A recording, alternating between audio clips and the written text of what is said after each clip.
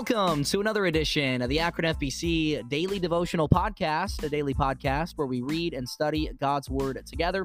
Thank you guys so much for making us a part of your Tuesday today. I hope you enjoyed our motivational moment from Pastor Nick Feltz yesterday.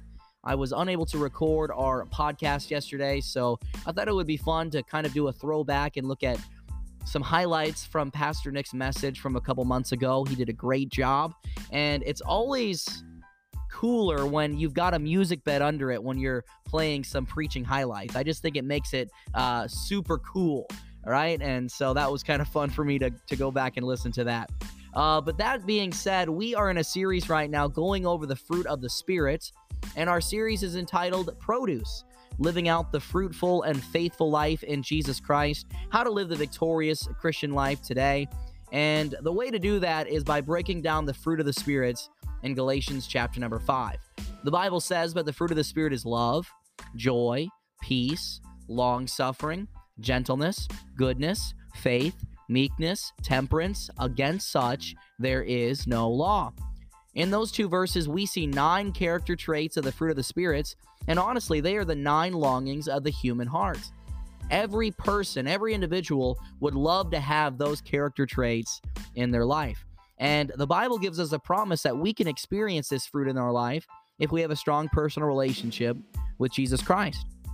If you've accepted Jesus Christ as your Savior and you're letting Him work and live through you, this fruit will begin to grow and produce in your life, which is really, really cool. And each week in this series, we're looking at a different character trait mentioned.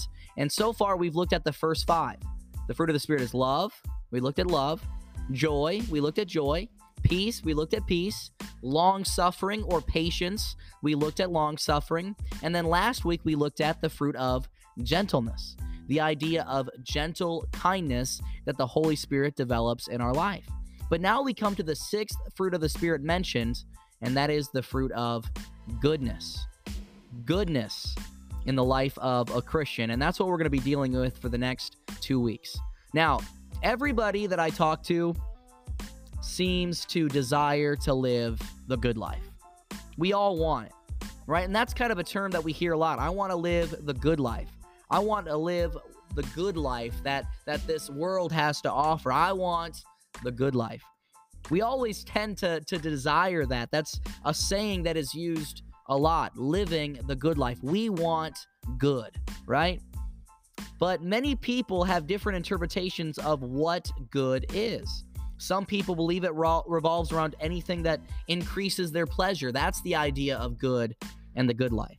To others, it involves knowledge. That's the idea of living the good life, a life of knowledge. But the Bible makes it clear what the good life is. And honestly, if you were to break down what the good life is, it is a fruitful life. It is the victorious life. It is the abundant Christian life. And that is the life Jesus Christ wants you to live.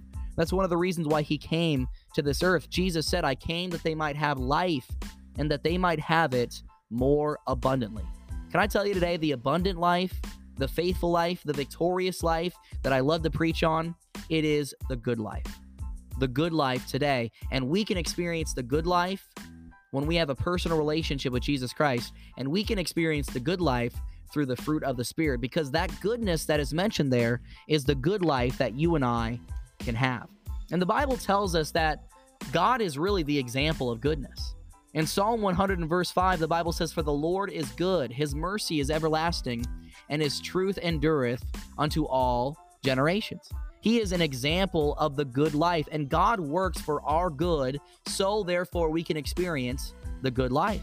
That's why Romans 8:28 says, and we know that all things work together for good to them that love God, to them who are the called according to His purpose.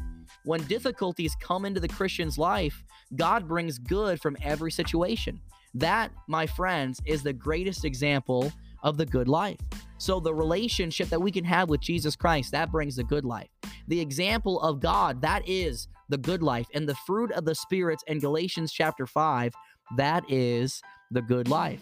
So when you daydream about the abundant, good, and victorious life that you can have, understand now it goes back to a personal relationship with Christ, and understand that you and I can live the good life today. I promise you that I am living my best life right now and it's because of my relationship with Christ. He does exceeding abundantly above all that we ask or think, and I can live a life of goodness today because of his blessings and the fruit of the Spirit.